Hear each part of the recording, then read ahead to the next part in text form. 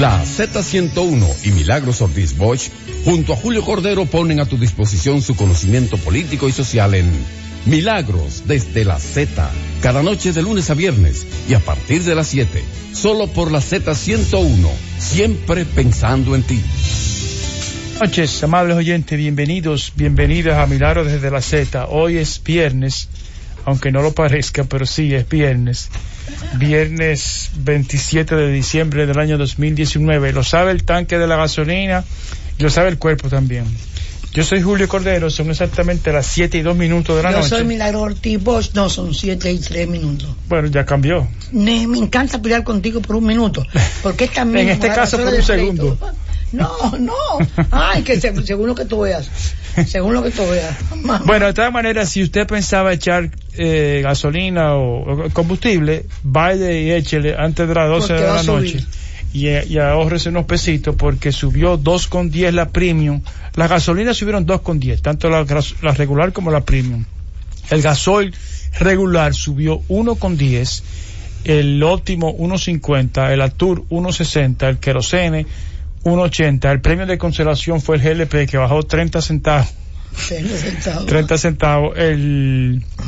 La tasa del dólar subió 1 centavo de martes a martes, y esos son los precios de... No me atrevo a comparar de martes a martes ni el precio del barril de petróleo ni el precio de la gasolina como producto terminado. Todo fruto así. No, porque el martes era día de Nochebuena, sí, y yo no saqué, me fui de Nochebuena. Y este martes va a ser el día de Año Nuevo. Sí, pero este no importa, yo este martes lo voy a sacar. Sí, solamente buscarlo en internet. Quizá me fui más temprano de la cuenta y como no tuvimos programa, pues no lo saqué. Esa fue la verdad. Pero en el día de hoy viernes, el barril de petróleo sigue subiendo 61,68, y el oro, que tan importante para nosotros y para nuestra economía, bajó un poquito, pero sigue por encima de los 1.500, cerró a $1.509.30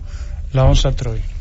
Aunque hemos oído que el porcentaje que le toca a los pueblos donde está la mina no se está recibiendo. Sí, yo hablé con el alcalde de Cebico, que me decía que Cebico es de los municipios que le debe tocar parte del 5%, sí, y que no se lo dan. Bueno. Y que una parte de la que le toca a ese municipio se lo está cogiendo el gobierno y tampoco se lo da. O sea, el gobierno lo tiene y no se lo da. O sea, no lo transfiere. No lo da al municipio, que es como dice la ley. Municipio, que como dice la ley. Él me dice, hablé mucho rato con el síndico, y me dice que nunca le han entregado el dinero, sino que él tiene que presentar un proyecto, y que el proyecto es tan... O sea, por razones... Hay un manejo político, como él es de un partido que no es el que está en el gobierno, pues no recibe, ni si le aprueban los proyectos ni le dan los fondos, en franca violación. Debería buscar una habilidad, buscarse un programador o un estructuralista del PNUD o del Banco Mundial para que presenten el proyecto tan bien garantizado que no pueda, porque la gente tiene que buscar, mientras más dificultades él me ha contado más facilidades. Entonces se tiene que buscar gente que haga programas y presente proyectos. Pero él me contó que han hecho proyectos de vivienda, proyectos para la conservación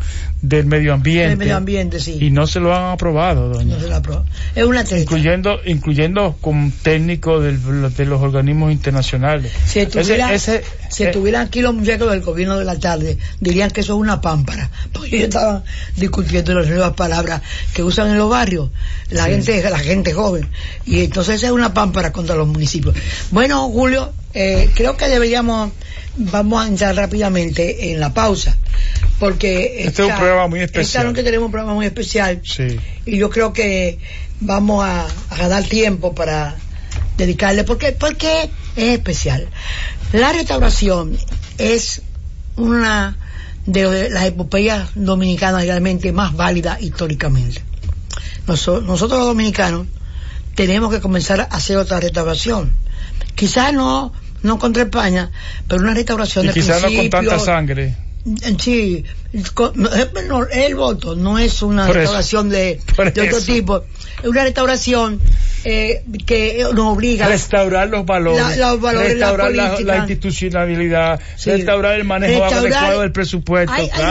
La restauración siempre es una palabra que convence a los dominicanos, y esperanzadora. Sí. Y vamos a tener a nosotros al profesor Miguel Ángel Díaz, y va a estar con nosotros, y vamos a hablar de un enfoque novedoso y de una investigación profunda que hizo junto con Álvaro Camaño, el profesor Díaz Herrera. Bueno, vamos a la pausa y volvemos de una vez. Milagros desde la Z. Milagros desde la Z. Bueno, ya estamos aquí de regreso con... Tenemos a Miguel Ángel Díaz Herrera. Saludos, profesor. Muy buenas noches, doña Milagro. Muy buenas noches, mi hermano Julio Cordero. Un placer. Vamos a tener que leer tu currículum, pero es hermoso. Fuiste director general de educación media que no está ahí. Y sí, no está ahí, no lo vi ahí. Yo dije, pero mira, tiene tantas cosas de formación, tantos títulos, que eso no le importa.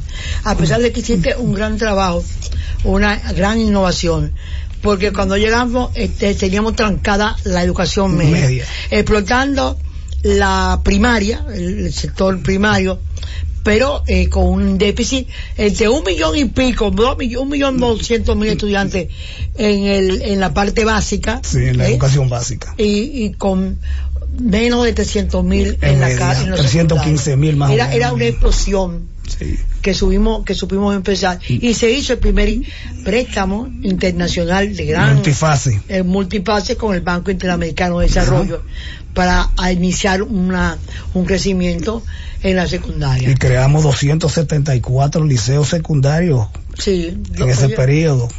Eso fue 274 liceos secundarios.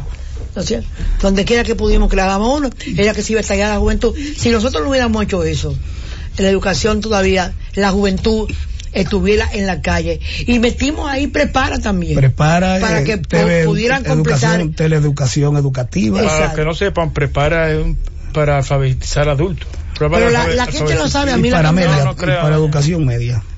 No, primero era para terminar la primaria y después para la secundaria. Sí, con un ciclo corto de 6 meses de 2 cursos en un año. Para personas en sobre edad. Pero ese no es el tema de hoy. El tema es que has escrito junto con Álvaro Camaño, que desafortunadamente no pudo que los dos son personas tituladas como licenciados en educación, en mucho más allá, sobre todo dedicados a la historia. En el área de la historia y con máster en el área. Y con máster en el área. El libro es La geografía y su impacto sobre la guerra restauradora en el frente este. Fíjate bien que tiene un enfoque de la guerra restauradora en el frente este. ¿Por qué les llamó la atención? La primera pregunta, Miguel Ángel, ¿por qué le llamó la atención lo del frente este? La inquietud de el impacto tiene 2 impactos, el de la geografía, en primer lugar, claro, y en la segunda parte es el frente oriental o frente este, porque la restauración de la República se había iniciado en el noroeste del país y se había extendido hasta Santiago y luego hacia Puerto Plata. Y tomó prácticamente todo el Cibao. Se había hecho como un reguero de pólvora a nivel de todo el norte del país, llegando prácticamente hasta Samaná, que forma parte de la región oriental. Sin embargo, el norte oriental. Sin embargo, el país estaba dividido en 5 grandes provincias: la provincia de Santo Domingo, la provincia de El Ceibo para todo el este, la provincia de Azua para todo el sur, y en el norte estaba La Vega y Santiago. Esas eran las 5 provincias existentes, con una población calculada en 207.000 habitantes para ese momento. ¿Por qué el impacto de la geografía en el frente oriental? Pon atención a eso. Porque la importancia, el impacto de la geografía en el frente oriental. ¿Por qué? Porque la guerra restauradora no había tomado en consideración que haciendo el camino por Cebicos, que es el camino más antiguo de América, a la capital, a Santo Domingo, se podía tomar Santo Domingo, que estaba ocupada por el ejército español. Los españoles se adueñaron de las grandes ciudades, Santiago, Samaná, Santo Domingo, tenían el control. Y en 1863, en septiembre 14, cuando se juramenta el gobierno restaurador, y hace la proclama de Santiago, inmediatamente Santana recibe la orden de tomar Santiago por el camino del Sillón de la Viuda. El Sillón de la Viuda es una montaña que, según autores, tiene 6.000 pies de altura. Eso viene hoy en día, tiene unos 369 metros hoy, sí, al día de hoy. Era un lugar infranqueable. Entonces, el este era importante. Porque ahí venía Santana desde el Ceibo. Era importante y tenía una gran incidencia en Monteplata. Un atero en toda esa parte. En toda esa zona que son ganaderos tradicionales. Y tenía gran influencia en Monteplata, que era comandancia de armas de la provincia de Santo Domingo. Entonces, el este era importante logísticamente para poder rodear la ciudad capital. Y por eso se envía al general Luperón por primera vez. Todo el aval revolucionario militar de Luperón se desarrolla en el frente oriental. Aunque tenga nombre. Exactamente, sí. En el frente oriental. Se le nombra general en jefe del ejército del sur y el este. Y él envía 2 ejércitos. Uno por el sur, entrando por Piedra Blanca, sí, a salir a Ocoa para tomar San Cristóbal. ¿Por la salida que existe hoy? Sí, por la salida de hoy, para tomar San Cristóbal. Y él, con un ejército de más de 2.000 hombres, sigue por Cotuí hasta Cebico, donde crea su primer puesto militar. Ese es Luperón. Cebico era puesto militar. Fíjate bien que viene a enfrentar al líder de la nación. Porque se enteraron. El Marqués de la Carrera. Un hombre invencible. Se enteraron de que Santana iba a tomar el Cibao. Santana sale con un ejército de 4.000 hombres, entre españoles y criollos anexionistas, y se establece. Luperón va con 2. Con 2.000. Y se establece inicialmente en Guanuma. Cuando se establece Pedro Santana. Y Luperón se establece en Cebico. ¿Qué es lo que sucede? Que Cebicos. Porque Guanuma está más cerca de la capital. Que lógico, pertenece a Santo Domingo Norte. Hoy. Entonces, Cebico pertenecía a La Vega. Sí. A Cotuí era puesto militar, que es la misma nomenclatura de distrito municipal. Tiene la categoría. Un puesto militar tiene la categoría de distrito municipal. Entonces, en la época fue creado en 1861 por Pedro Santana como puesto militar junto con Yamasá. Entonces, la ciudad de Santo Domingo estaba conformada por el sur, por San Cristóbal, Baní y Ocoa, y dividía con Asua. Y por el este estaba San Pedro de Macorís, y dividía por la parte noroccidental, Monteplata, Vallaguana, Sabana Grande de Boyá y Yamasá, incluyendo lo que hoy es Villamella, con la provincia, era parte del territorio de la provincia. Pero el libro logra exponer, darle motivación geográfica, claro, explicación geográfica a la detención de Santana ahí por Luperón. Ahí vamos a entrar. ¿Qué es lo que sucede? El libro tiene a la geografía como su gran protagonista. Y el otro protagonista son las grandes masas irredentas de la nación dominicana que se integran a la guerra restauradora sin armas, descalzo, con palo, piedra, con lo que encontraran, con las armas que le quitaban, el llamado de la patria. Sí. Y claro está, con algo que vamos a hablar más adelante, que es sobre la guerra de guerrilla implementada. ¿Por qué la zona es importante? El valladar más importante es el Sillón de la Viuda en la Sierra de Yamasá. ¿Por qué? Que era impermeable. Impermeable, era una altura. Boscoso. Conquistar era muy difícil. Era difícil. Era una zona lluviosa. Caía entre 1900 a 2000 milímetros de lluvias en ese periodo de mayo, septiembre hasta noviembre. Sí. Fue en el periodo de lluvia. Todo eso fue un factor del medio geográfico que nos favoreció. ¿Por qué nos favorece? Porque los españoles no estaban acostumbrados a ese tipo de climatología. No andaban con paraguas. No, de climatología.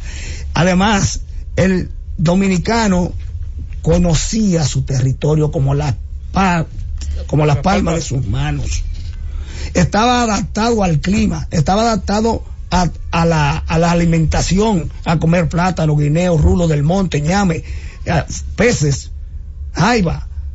Todo estaba en el monte, mientras el español no.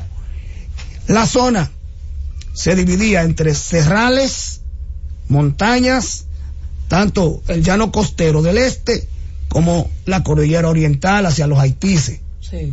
Y en el gran centro estaba la gran sabana, que se llama la sabana de Guabatico. De Guabatico, sí. Y que comienza desde Don Juan, desde el río Bermejo. Bermejo, sí. Comienza la gran sabana de Guabatico y que termina en Higüey, con 180 kilómetros de longitud por 40 o 50 de ancho. Pero era una tabla rasa, era una sabana llana, no. Sí. Tenía muchos bosques y muchas enredaderas. Se lo llevó la calle. Porque no eran, exacto, era cortando en los caminos para poder pasar con el agua hasta aquí, los charcos. Todo eso impedía que los ejércitos pudieran avanzar. Mientras tanto, los criollos estaban en el monte escondido, esperando que pasaran los ejércitos españoles y nacionales. Y el arma, además del fusil, del mosquete, el arma más peligrosa que había, la más letal era el machete. El machete. Lo asaltaban de sorpresa, y más de noche, cuando estaban durmiendo, descansando, tomando el calor de una fogata. Todo eso fue parte de la importancia que tuvo el Frente Oriental y que permitió dos cosas importantes. Permitió el fin de la guerra, el triunfo de la guerra. Los triunfos que se dieron en la parte oriental, de batalla, porque Santana no pudo pasar. No pudo pasar, nunca pudo pasar. Y Santana era el símbolo de la nación. Era el símbolo de la nación. Hay que ver, en este libro aparecen con la documentación que ofrece. Sí. Bien organizado, el primer capítulo, brillante actitud de Roberto Casal en el Archivo General de la Nación. Toda una documentación. Ahorita trataba yo de decirle, cuando llegaba, comentaba yo con Julio, que ese señor que está enterrado con los héroes de la patria se atrevió a escribir a su majestad la reina Isabel II. Sí. Las cartas más serviles del mundo. Así es. Las cosas más ignominiosas del mundo. Pero hay una parte que es una del ministro Labastida de las cosas increíbles. Él le dice a ella: solo la ambición y el resentimiento de un hombre nos separó. La ambición y el sentimiento de un hombre. ¿Ese es Juan Pablo Duarte? Sí. Claro, o sea, la ambición de Juan Pablo y el sentimiento, eso es el de Juan Pablo Duarte. Sí. Y entonces, hay que realmente, de ahí, el libro está no solamente enfocado en esa visión geográfica y esa narración de las batallas, sino también el libro tiene 8 capítulos. 7. 8. 7 capítulos, 254 páginas. Bueno, déjame ver. Bueno, yo le estoy 7 capítulos, sí. Tiene razón. Entonces, y le estoy discutiendo al autor, fíjate que procura. Entonces, porque lo he visto rápidamente así. Entonces, a mí me encantó el himno, sí. Vamos a leerlo, el himno. Sí. El himno de los hombres que lucharon en la restauración. Déjame ver si lo puedo ver. Sí, porque siempre se hizo morir, moriremos. Dominicanos, la espada empuñar. Moriremos matando y gritando. Libertad, libertad, libertad. Libertad, libertad, sacrosanta.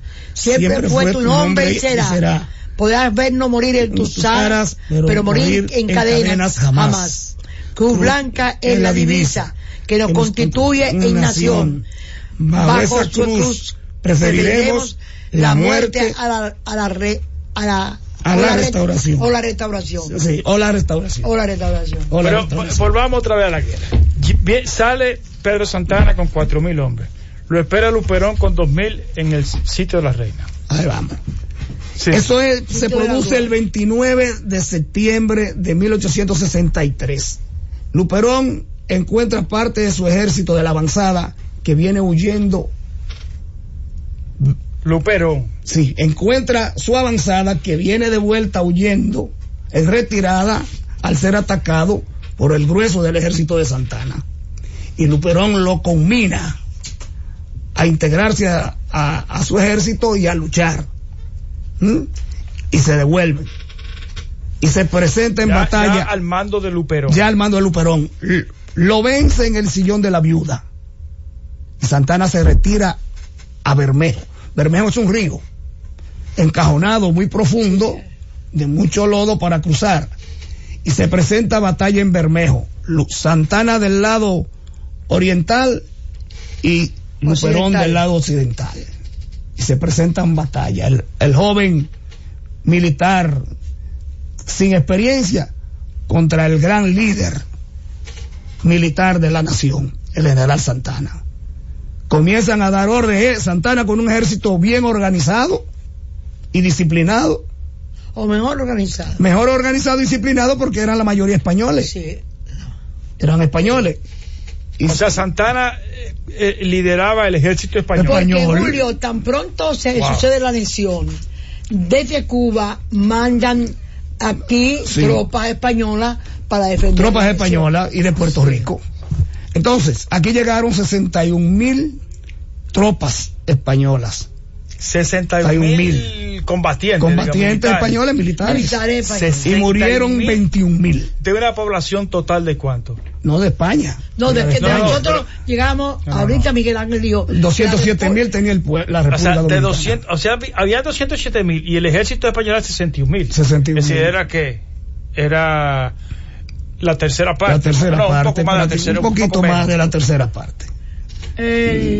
61, no, por ahí. El 25% más o menos. Más o menos. Por 4.24, un poquito. De las milicias. Un poco más. Entonces, las milicias criollas, que venían de todo el Cibao, pero teníamos la ventaja de la geografía. Eran 150 de los militares americanos que llegaron a la ocupación. Exacto. ¿Era qué, perdón? Era el 150%, porque eran 60.000 y los americanos fueron 40.000. 62.000. Era el 150% de los militares americanos, para tener una idea del cúmulo de gente que llegó. Se enfrentan en el río Bermejo y Santana es derrotado. Es el que sale en el libro que no pudo pasar. Es derrotado y Santana se retira entonces Las Luisas, donde están Las Luisas, otra vez de nuevo a Guanuma. Luperón lo persigue hasta San Pedro. Esa sabana que es que nadie la conoce prácticamente por ese nombre. Hoy en día es donde está el cruce del Pajón. Ya sé. Que se llama, ahí se une con la sabana de la Guía. Sí. Y se une con la sabana de San Pedro que llega hasta el río Bermejo. Eso fue un escenario de guerra permanente entre las milicias criollas y los españoles. ¿Cuál era la ventaja que tenían las milicias criollas? Vuelvo y repito, tenían una zona ganadera de mucho ganado, cimarrón, montaraz, cerdos, cimarrón, aves. Conocían el ambiente, conocían el terreno. Sí. Por el contrario, los caminos eran malos, sí, y encharcados, empujando los cañones, perdían mucho tiempo las tropas a caballo y con reses, pues los dominicanos se escondían en los montes. Solamente ahí infligieron una derrota a Luperón por un error cometido por el general presidente Salcedo, que fue el presidente de la restauración. La zona tiene una importancia capital que hasta el presidente de la República bajó a luchar. Bueno, tenemos que hacer una pausa para volver con este tema. ¿Cómo no? Con este libro. Milagros desde la Z. Milagros desde la Z. Bueno, ahí van, le gana la batalla, tres derrotas consecutivas sufre Santana de Luperón. Sí. Al final, Luperón Luperón vence a Santana. Correcto. Queda como el triunfador. Correcto. Y vence el hombre, el ideólogo, el que vertebra realmente la nación. Hay que leer las cartas, los documentos que ustedes tienen acá. Y no solamente antes de eso, déjame decirte, perecen Sánchez y Mella. Sí. Sánchez y Mella, sobre todo Sánchez, Francisco de Rosario Sánchez, cuando sabe que está ya en vías de realizarse la nación, entra por Haití. Viene de San Tomás. Viene con un grupo y entra. Es traicionado. Lo toma, es traicionado. Lo toma Santana y lo fusila. Lo manda a fusilar. Sí. Y lo propio va a pasar después. Mella muere Francisco, para que tú veas, sí, todo lo que Santana hace es una cosa terrible. Porque la restauración es como también una limpieza. Sí. Una limpieza. Sí. Y con Sánchez, ¿qué pasa? Casi lo mismo. Algo parecido. Mella muere de enfermedad. Siendo ministro de guerra. Va a verlo, inclusive cuando se está muriendo, va a verlo Luperón. Luperón va a verlo. Exactamente. Luperón fue a su lecho. Sí. Y lo puso de pie. Él dijo que quería morir de pie. Sí. Y Luperón lo alzó de pie. Para que se muriera de pie. Luperón es la estrella más fulgurante de la historiografía dominicana del siglo XIX. Sí. Extraordinario. Además fue un autodidacta inteligente, un ávido lector. Entendió el paramilitarismo, porque entendió el antillanismo. El antillanismo. Sí. Y no solamente eso, que se presentaron 3 frentes que son desconocidos y que nosotros lo aportamos en esa investigación. 3 frentes de guerra, que son un primer frente, el de Guanuma Bermejo, sí, dirigido por Luperón. Un segundo frente dirigido por Eusebio Mansueta en Yamasá, que le impedía el paso a los españoles de traspasar por la Guasuma a Cotuí. O sea, ir a apoyar a Luperón. Que ese camino le llaman... Ir a apoyar a Santana. Sí, que ese camino... No, ya había pasado al redil, sí, de la restauración. Sí. Ese camino le llaman el camino de las gallinas, que es antiguo, pasando por Chacué y Maldonado a salir a los cerros de Cotuí, a empalmar con la carretera que va de Cebico por Villarraza a Cotuí. Hay otro frente que lo dirigía Tenares, el general Tenares, sí, Olegario Tenares, por Sabana Grande de Boyá, que impedía el paso a empalmar con Cebicos por los guineos. Esos 3 pasos impidieron que los españoles por ningún lado, ni los que estaban en Monteplata, que el mando lo tuvo Santana con el general Suero, ni el general Contreras, que muere en batalla por parte de los anexionistas,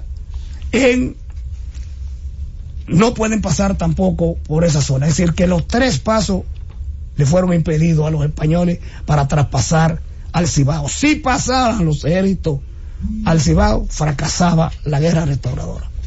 Miguel Ángel, tú dijiste a principio de tu intervención que la principal arma del ejército dominicano era el machete. El machete y el fusil. ¿Se conocen cuáles eran las armas que utilizaron los españoles? Oh, sí, claro, sí. Claro que sí.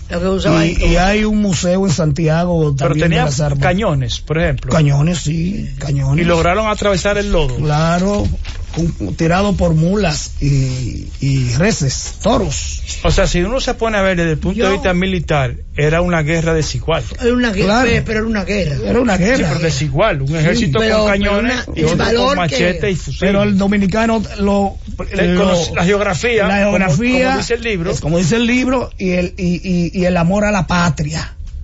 ¿Por qué se lanza el pueblo en armas? Esta vez no es la pequeña burguesía la que dirige la guerra, es el pueblo que se lanza a la guerra. ¿Por qué? Porque los españoles lo habían humillado. Se introducían a sus casas y dormían en sus camas, le quitaban sus mujeres, le quitaban sus animales, el bagaje famoso, le quitaban sus caballos y sus reses. Entonces, ¿qué hizo el campesino dominicano? Se fue al monte. Volviendo un poco a los antecedentes de la restauración, porque todavía nos queda mucho tiempo para hablar del desenlace. No, nos queda mucho, doña. No, pero yo quiero decirte, ¿qué fue la matrícula de Segovia, que jugó un papel muy grande en la guerra, en el impulso de la anexión? Y otra cosa, ¿qué papel jugó la deuda externa, la deuda desbocada? En la sublevación, en el descontento de la República Dominicana, de la gente que amaba este país. Ahí se dan dos cosas. La matrícula de Segovia fue un documento, un convenio firmado por el cónsul Segovia fundamentalmente con Santana, para reconocer como ciudadanos españoles a 4.000 dominicanos. Lo hacían ciudadanos automáticamente. Fue el primer paso para la elección. Mira que engañar a la población dándole la ciudadanía española. Entonces, eso va a fracasar con la misma anexión. Se crea un disgusto generalizado y se descubre el plan. Y los trinitarios comienzan a atacar eso. Y la pequeña burguesía liberal santiaguera. Sí. Que ahora un papel extraordinario. Valls, en 1857, ¿qué hace? El robo público. La producción de tabaco del Cibao se la compra con dinero inorgánico a los productores cibaeños para vendérsela a una compañía francesa. Con oro. Con oro. Dinero. Oro. Sí. Oro sólido. Sí. Sin embargo, a los productores no le paga. Eso trajo como consecuencia la rebelión que fue creando las bases para la guerra restauradora y la lucha contra la anexión. Los productores hicieron una proclama. En la que se declaraban en rebeldía. Exactamente. Está por los malos gobiernos. Y está en ese libro totalmente cartada. Y muy buen documento. Un documento históricamente en que declaran: este gobierno no sirve, este gobierno nos ha defraudado, nos ha engañado, y nosotros nos declaramos en rebeldía. Ese movimiento fue dirigido por Benigno Filomeno Rojas, Espaillá, Francisco Ulises Espaillá, que eran intelectuales. Es un documento excepcional, que hay que leerlo con las mismas condiciones que estamos viviendo hoy en día. Hay que extrapolarlo. Entonces, para el país, lo de la deuda, ¿cómo fue lo de la deuda? Lo de la deuda tiene que ver con el fracaso de la producción. Entonces, se fue al suelo, el país quedó totalmente en la ruina. Porque todavía hasta ese momento, quizá la deuda del país, yo tengo los datos de las primeras, no era tan elevada del gobierno de Santana y el gobierno de Vargas, fueron los dos primeros gobiernos que tuvo la República, sino que trató de engañar. ¿En qué se parecían? ¿Qué tenían en común los dos? La poca fe en el país. La poca fe en la nación. Y buscar salida al margen de la realidad de la producción, sino de los intereses de ha habido mucho el uso personal de la política. De la política en su beneficio. Ha habido mucho Bay, muchos Santana en este país después de eso. Sí. Pero se han ido. Se han ido. Hay algunos que entonces, no. volviendo el libro, porque hay que hacer un homenaje a Camaño que no está aquí. ¿Cómo se encuentran tú y Camaño para decidir hacer este libro? El profesor Álvaro Camaño y un servidor somos amigos de muchos años, nos conocimos en educación. Sí, él era consultor. Llegamos a la UAS juntos, ambos. Yo lo motivé para estudiar Derecho porque yo estudiaba Derecho en la tercera edad. ¿Cuántos títulos tú tienes? Alguna. Yo lo motivé a estudiar Derecho. Algunos se lo debo a usted. Aunque no quise hacer el doctorado por mi problema visual. ¿Qué se ofreció? Usted me lo ofreció. Pero yo con mi problema visual no. Encontramos un doctor, Ángel Hernández. Y damos muchos doctores. Eso es. Entonces, Álvaro y yo hemos luchado en la UAS, líderes por la dirección de la Escuela de Historia en 2 o 3 periodos. Primero llevando a un amigo que en paz descanse, llamado Ramón Rosado, que falleció, y luego entonces elegimos a Álvaro Camaño, perdimos por 2 o 3 votos, y ahora lo elegimos director de la Escuela de Historia, y yo soy una especie de asistente detrás del trono. Y juntos decidieron hacer este libro. Juntos decidimos hacer ese libro. ¿Y el papel del Archivo General de la Nación? El papel del Archivo General de la Nación fue publicárnoslos. Publicar el libro. Ya me han publicado 2. Sí. La historia de Cevico, que tiene unas 400 páginas, que quedamos en deuda de venir por acá. Sí. Que fue yo no publico para vender, sino para publicarlo y que la gente para dejar la historia, para dejar la historia. Nunca he publicado, solamente tengo uno que se llama el dominicano y lo dominicano es lo único racial y cultural, que yo se lo di a usted. Se lo escribí yo en el 13. Tenemos, Álvaro y yo, otro proyecto de historia dominicana como texto. Pero entonces juntos hicieron el trabajo, sí, juntos son los coautores, sí. Y juntos nos honran por un trabajo de investigación histórica que es muy importante. Muchísimas gracias. Tenemos que hacer una pausa, la última, para volver a la parte final del programa. ¿Cómo no? Milagros desde la Z. Milagros desde la Z. Esta interesantísima conversación con el profesor Miguel Ángel Díaz Herrera sobre la guerra de la restauración, la gesta de la restauración. El ángulo dice claramente la geografía y su impacto sobre la guerra restauradora en el frente este, porque este libro tiene de especial que se enfoca en la parte este y estudia cómo la geografía contribuyó y ayudó a que se definiera en esa área la derrota de Luperón, la derrota de Santana por Luperón. Miguel Ángel, una pregunta. Después de esa derrota de Luperón, de Santana, ¿Santana volvió a alguna...? Santana fue hecho prisionero prácticamente y llegado al Ceibo, enviado a buscar prisionero y se suicida. Se suicida, fue lo que nos dijo don Hugo Tolentino. Se suicida. Eso prácticamente nunca lo dicen, lo que dicen que murió. Exactamente. Se suicidó aquí en la ciudad de Santo Domingo. Sí. Derrotado, abatido por la pérdida que había tenido y las humillaciones que recibió de la cúpula del ejército español. Se suicidó. Yo creo que en algún momento los dominicanos nos debemos plantear con seriedad la permanencia de Pedro Santana. Nosotros tenemos 3 foros que hemos hecho a nivel nacional en la UAS, a la Escuela de Historia y Antropología. Santana dentro o fuera del Panteón Nacional. En lo que han participado fundamentalmente fue una iniciativa del Congreso Nacional de 5 senadores, entre ellos el de Pedernal, el de La Vega, el de Santiago, que presentaron un proyecto de ley para sacar a Santana del Panteón Nacional. Y nosotros entonces en la Escuela de Historia acogimos eso y iniciamos una serie de foros.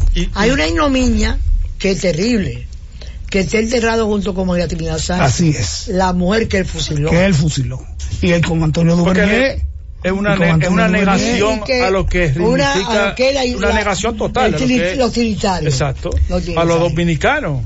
Nosotros queremos decirle a la audiencia que conocer los accidentes geográficos, la vegetación impenetrable, ríos, sabanas, montañas, régimen de lluvia, distancia entre parajes y comunes, fue de suma importancia para el nativo, no así para el español, y que eso permitió que el medio geográfico permitió el triunfo del ejército dominicano irregular, un ejército irregular. O sea, Pedro Santana no sabía que se iba a encontrar con esa geografía que no le era favorable. Él sí la conocía, pero la mayor parte del ejército que él dirigía no. ¿Españoles? Eran españoles, además él recibía órdenes. Sí. Órdenes de allá. De la caso capital. un súbito. El marqués de la Carrera. Exactamente. Este libro, nosotros queremos que la audiencia lo lea, lo puedan encontrar en el Archivo General de la Nación, que lo donan, lo solicitan al archivo. El libro viene con un magnífico mapa. Sí. ¿Qué tiene ese mapa? Ese mapa es una descripción de la investigación donde están todos los puntos de batallas. Nosotros describimos 160 combates y batallas que se escenificaron en el marco de la región sureste, que es la parte noroccidental de la ciudad de Santo Domingo. La parte noroccidental de la ciudad de Santo Domingo. El sureste está conformado desde Cotuí hasta Higüey, incluyendo el Ceibo. Pero la investigación se centra en la parte noroccidental de la ciudad, aquí. Esta es la ciudad de Santo Domingo, que era la provincia de Santo Domingo y estaba conformada por lo que hoy es totalmente la provincia de Monteplata. ¿Dónde está lo de la viuda? El sillón de la viuda está aquí. Míralo. No, yo lo señalo, está aquí. En el sillón de la viuda, mírenlo allá. Mire ese bico aquí. Y el sillón de la viuda aquí. Aquí. El sillón que pertenece a Don Juan. Sí. Ese es el camino. Sí. Va de la capital, ese es el camino. Y aquí está la ruta de los españoles y la ruta de los dos ejércitos. La de entonces, la de entonces, sí. Que es la misma de hoy. Sí. Es la misma de hoy. Sí, porque lo que hay que tomar, en vez de tomar a la izquierda en Villa Mella, que se llamaba Santa Cruz, sí, es tomarla de la derecha, sí, saliendo a Guanuma. Exactamente. Ese es el camino viejo. El camino viejo. Sí. Se cruza el río Osama, sí, se sigue por la Luisa, Sabana de la Guía, Sabana de San Pedro, y se sigue metiendo para allá hasta que cruza con Cotuí. Exactamente. Por Sevico, ese es el camino más antiguo. Bueno, tú me has dicho que ha habido foros. Este libro, ¿dónde se presentó? En el Archivo General de la Nación lo presentamos el día 3 de octubre. Sí. El profesor Álvaro Camaño y un servidor, con la asistencia masiva fue la asistencia más diría el evento más concurrido que tuvo la feria del libro, principalmente por la asistencia de estudiantes. Sí, ustedes eso es importante, asistencia de estudiantes, porque eso va dirigido más a los jóvenes, sí, para que conozcan la historia. Es una historia regional y local.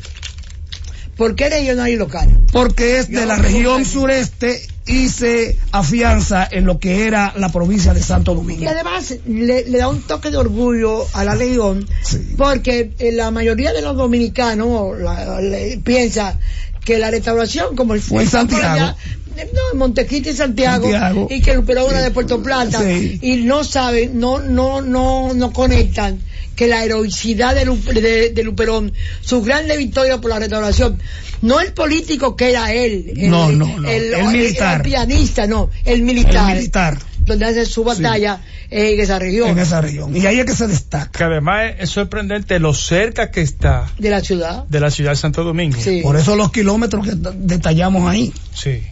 Según, sí, te va trayendo de aquí, del parque, lo que hoy es San Carlos, que era municipio de la provincia. Sí. San Carlos era un municipio de la provincia. El camino es... Bueno, se entraba a la ciudad por la puerta. Por la puerta. Por la puerta de la Misericordia y por el Conde. O por la puerta de Santa Bárbara. San Carlos era de Santa Bárbara, claro. Entonces por la puerta de Santa Bárbara se cruzaba San Carlos y se llegaba hasta por lo que hoy es Camino Chiquito. Camino Chiquito. Es el camino antiguo. Eso es Arroyo Hondo. Camino Chiquito de Arroyo Hondo. Y Arroyo Hondo y de Villajuana. Y de Villa Consuelo. Ese es el origen de ese nombre. Claro, ese es el camino. Que viene de detrás de Radio Televisión Dominicana. Pasa el Camino Chiquito. Y ese es el camino viejo. Sigue a la Isabela 1, que fue el camino que hizo Duarte para ir al Cibao. Pero tomó por Higüero y tomó el camino de Cevico. Pero el otro camino es llegar al río Sama, al río Isabela, donde había una barca y pasaban. Eso era terrible, cenagoso, lodoso, y la jalaban dos personas, dos morenos, uno de un lado y el otro del lado, para pasar con la carga de los caballos. Cruzaban a lo que hoy es donde está la entrada de los Guaricanos. Ajá. En Villamella. Sí. Eso ahí era un ingenio llamado Ingenio Estela. Luego más adelante estaba Buenavista, donde está Cerro de Buenavista, era otro ingenio llamado Buenavista. Seguía entonces a Villamella, que se llamaba Santa Cruz. Santa Cruz. Por eso se llama Santa Cruz. Sí. Santa Cruz de Villamella. No, Santa Cruz. Santa Luego Cruz el lugar. Entonces Villamella, con el nombre en honor a Juan Ramón Matías Mella, fue en 1888. De ahí sigue entonces al río Yuca, el camino. Pasa ahí entonces a Joco Concorvado, que es un nombre portugués, un riachuelo. ¿Y por qué se le puso ese nombre portugués? Portugués. Aquí hubo muchos portugueses en el siglo XVI, cortando caña. Bueno, la manera de hablar cibaeña, le oí decir a un lingüista español, hoy del latín, con la I, hoy del latín tradicional. Bien, yo había oído decir que tiene mucho con Portugal. Con los portugueses. Sí, viene de ahí. Bueno, yo creo que ya va llegando la hora de partir. Pero, un momento, espérate, porque hay algo que a mí me llamó la atención. Tú decías que en la guerra de restauración los españoles perdieron 21,000 soldados, que lo mató el clima, las enfermedades. Pero 21,000. Y algún otro machetazo. Por eso que decimos que el clima favoreció la guerra. Contribuyó con el triunfo de la guerra, porque fueron las enfermedades, infectos contagiosas como la diarrea, la fiebre amarilla, la tifoidea, que acabaron con los españoles. Y entonces ahí, en Guanuma, en la entrada de ir para Yamasá, en la bomba de Yamasá, ahí hay un cementerio de un hospital que había, murieron en la bomba de Yamasá. Le dicen bomba de Yamasá, pero eso todavía no. Yo acabo de pasar por ahí cuando bueno, pues eso es un cementerio. Ahí. Sí. Y si uno va y pregunta dónde está el cementerio. No, esa gente no sabe nada de eso. Hay que buscar un arqueólogo para extraer esos huesos que están ahí. Ahí murieron miles de españoles. Ese es un trabajo interesante. Sí, un trabajo interesante. Y ahí entre el Valle de los Caídos. Y entre Guanuma, pero cayeron los caídos. Y Bermejo, aparecerían muchísimas balas y cañones enterrados y fusiles en esa zona, pero es un trabajo arqueológico que costaría demasiado dinero. Bueno. Pero es importante recalcarlo para la historia. Bueno, quiero decir, perdón, antes de terminar, que la Escuela de Historia y el Decanato de la Facultad de Humanidades tenemos un recorrido de la UAS, tenemos un recorrido por el camino de la restauración, como lo hemos llamado, hasta llegar hasta Cevico. ¿Y hay que ser estudiante? No. Bueno, nos inscribimos allá. ¿Cuándo es? Yo le aviso. Okay. No avise. Yo le aviso. Porque bueno, es muy interesante conocer la historia de este enfoque es muy interesante y además es colocar una parte de la restauración, extenderla por todo el país. Por todo el país. Que en todo el país se movió la restauración. Sí, pero claro. Aquí cuenta una parte de la historia, narra una parte de la historia. Pero, doña, hay que repetir lo que acaba de decir Miguel Ángel, o lo que digo hace un rato, de que este libro, la geografía y su impacto sobre la guerra de restauración en el frente oriental, el que le interese lo puede conseguir en el Archivo General de la Nación sin costo alguno. Bueno, salvo entonces, que el archivo no decida venderlo módicamente, 200 pesos, algo así, pero generalmente es gratuito. Pero es una tremenda obra. Pero debería serlo. Bueno, señor, ha sido un viernes. Julio cree que es un lunes, un viernes. Es un Después nos confundimos con este día 27.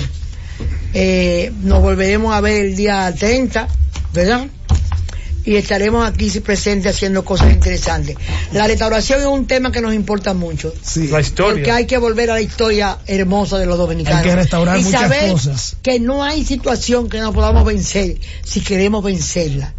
Y no hay situación de deuda, de situado. Ese es el vaso medio lleno. El vaso medio vacío, desafortunadamente, es que la historia se ha repetido. Bueno, pero vamos a seguir en este abrazo y un beso a doña Helen, don Miguel. Gracias. Un sancocho que le debo. Gracias. Muchas Buenas gracias. noches. Bueno, Buenas ahora noches. viene deportes en la Z. Milagros desde la Z.